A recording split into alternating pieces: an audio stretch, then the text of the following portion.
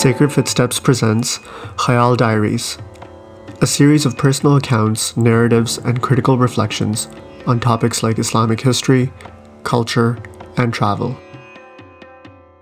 Join us as we showcase a global community of contributors, writers, and artists. My Ancestral Past, Visiting the Gilanis in Iran by Sanaa Gilani.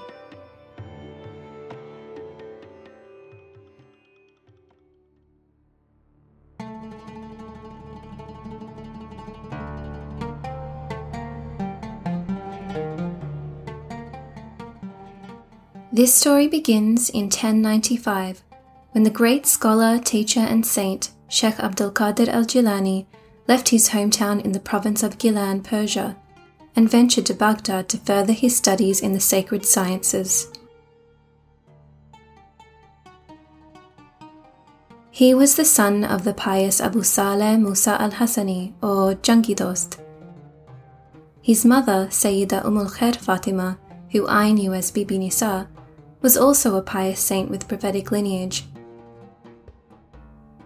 Al-Gilani settled in Baghdad, which at the time was under Seljuk rule and very much a centre of knowledge. He would become the eponymous founder of the Qadiri Sufi Tariqa and would be remembered all over the Muslim world for centuries to come. Al-Gilani had many sons, who settled in different regions to spread their knowledge, becoming one of the most highly regarded and influential families wherever they went. My ancestor, Musa Pak Shahid, was a descendant of one of these sons. After a long journey through Syria, Iran, and Afghanistan, Musa Pak eventually settled in Multan, Pakistan, during the reign of Shah Jahan. My father's family have been in Pakistan for roughly 400 years, and our links to the Middle East and Persia have since been lost. I embarked upon a journey to reconnect with this lost part of my lineage. I travelled to Iran with my husband Abdul Hadi, and we dedicated a few precious days to visit the resting places of the mother and father of Sheikh Abdul Qadir al-Jilani.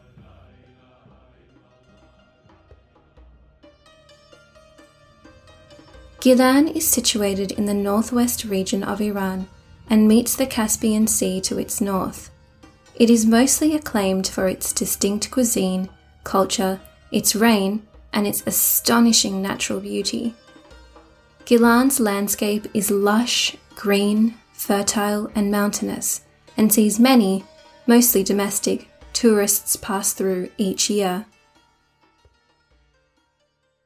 My guide, Mr. Naqshbandi, was the Iranian father of an old university friend of mine in Australia, who happened to be on holiday in the region at the same time as us. He would end up playing an integral role in the entire journey. We were up bright and early, and Mr. Naqshbandi arrived promptly to pick us up from our hotel. Our first destination on this express road trip around Gilan was the mountainside village of Masuleh.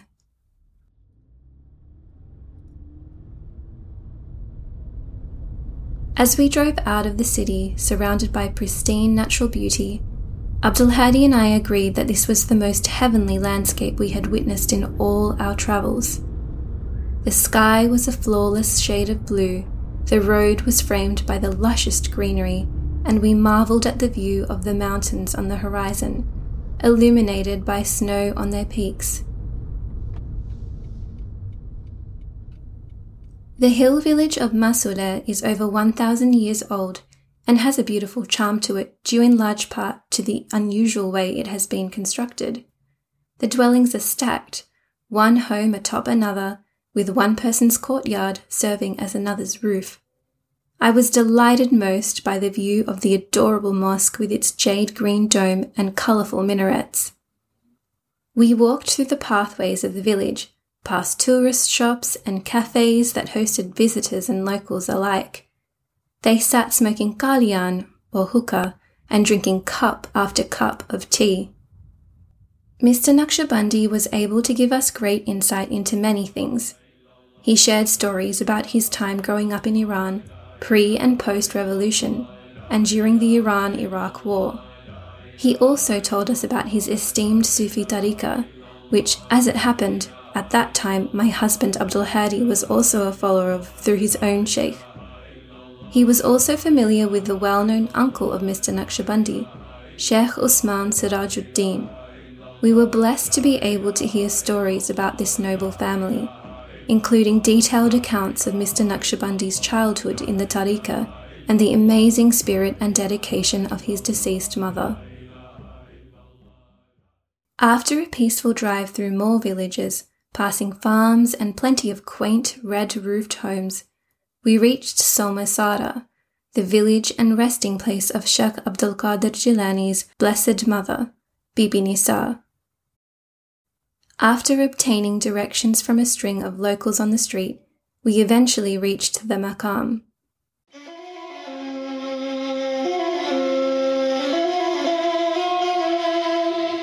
The weight of what I was doing and its significance for me personally did not become immediately apparent. I walked through the turquoise gates of the maqam, which looked like a small house sitting unassumingly between other homes in this village. Inside was one large room which hosted the tomb, and this was filled with older women sitting in one big circle around the grave. As I entered, devotional chants were being sung loudly and heartily by these women. I felt a little out of place and self-conscious that the women may wonder who this strange visitor was. This sort of gathering was a regular occurrence at Bibi Nisa's tomb, where she had prayers offered for her.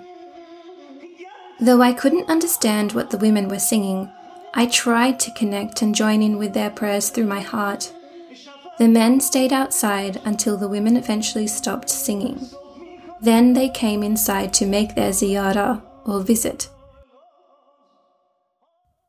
As I approached the gold gates that signified the resting place of Bibi Nisa, I thought about all the changes and transformations she would have witnessed from this location.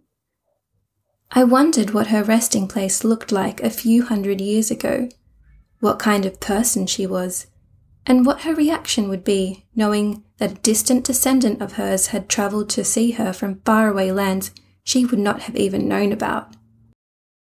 I felt as though I had found a missing part of the tapestry that is my heritage.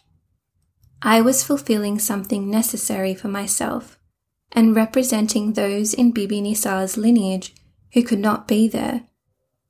I hoped that like any mother would welcome a daughter, she was happy to receive me too, unconditionally.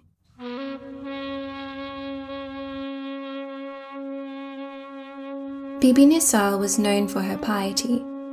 In old age, she gave her son Abdul Qadir Jilani permission to seek sacred knowledge in Baghdad.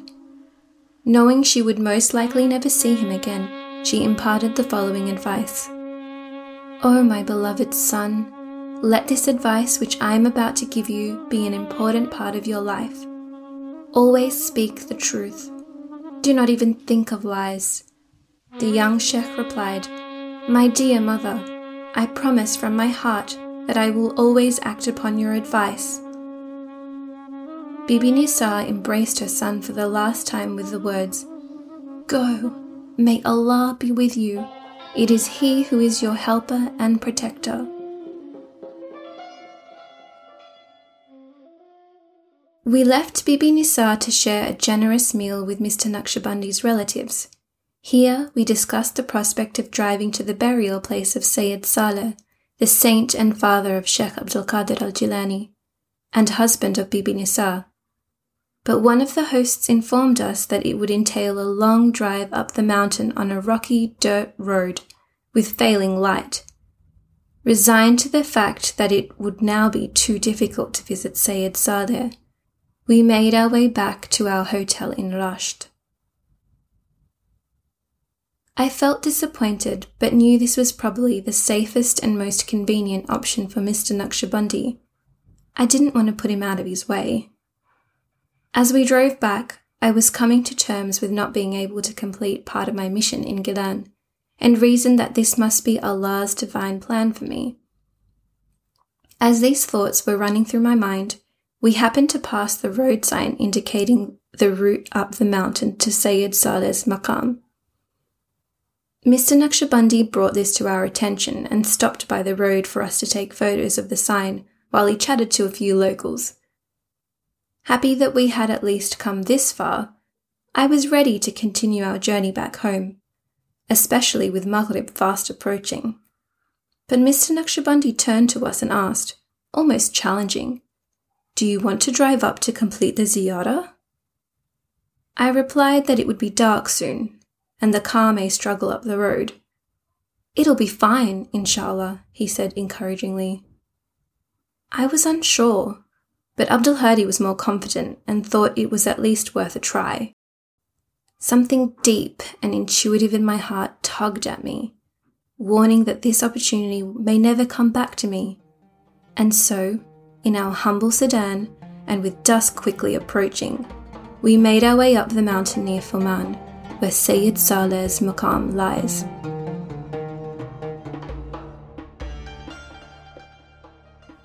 It was at this time that the full extent of Gilan's natural beauty revealed itself to us.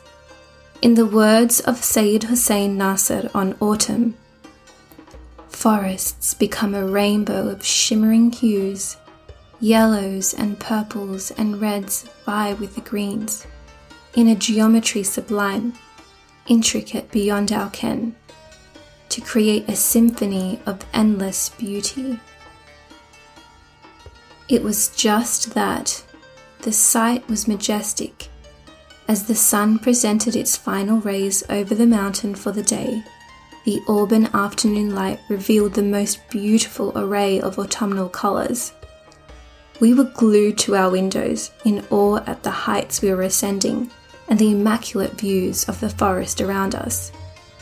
It was a grand welcome to Sayyid Saleh's resting place, and what an honour, I thought, to have been given such a peaceful final abode in this troubled world of ours. With these thoughts in mind, I had to ask Mr. Naqshbandi, "Why is Sayyid Saleh buried so far away from his wife Bibi Nisa?"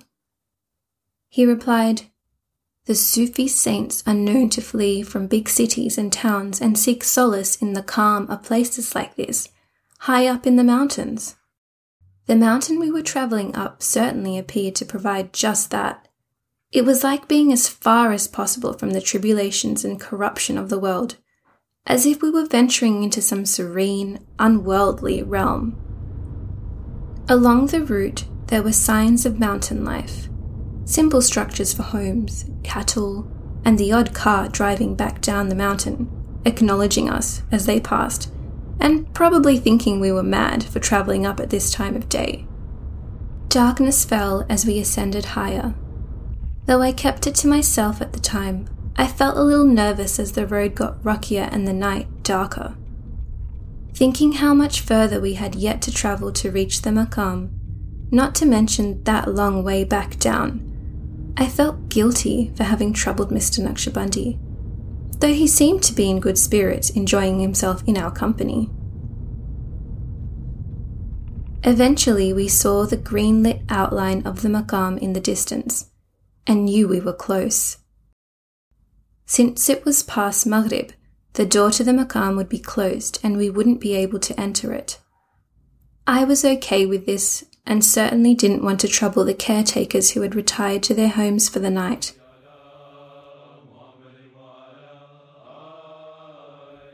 Sayyid Saleh left this temporal world when his son Abdul Qadir al-Jilani was still young, but it had been reported that he once had a dream in which he saw the beloved Prophet ﷺ, who informed him, "O my son Abu Saleh, Allah Most High has given you a child who is my beloved son, and also the beloved of Allah.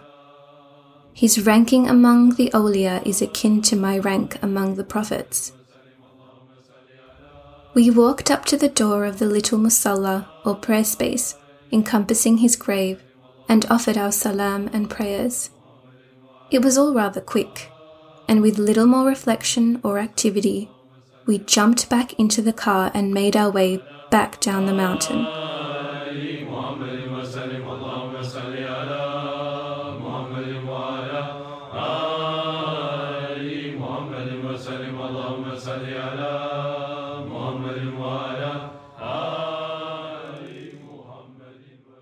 Ziyara Kabul, Insha'Allah, announced Mr. Naqshbandi reassuringly.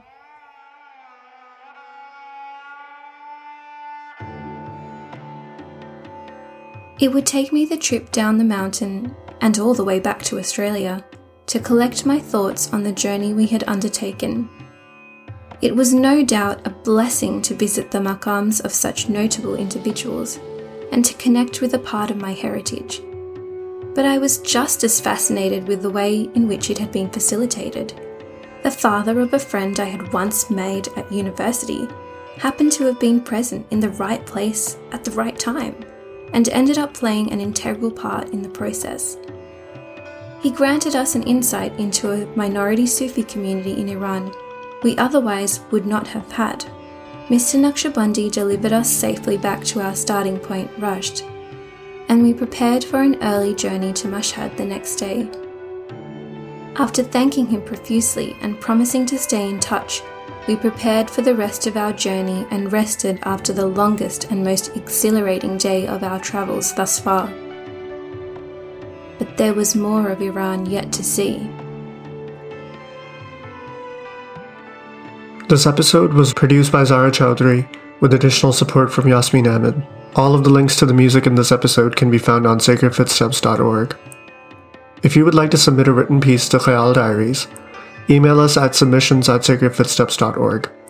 We're everywhere on social media as Sacred Footsteps and on Twitter as S Footsteps.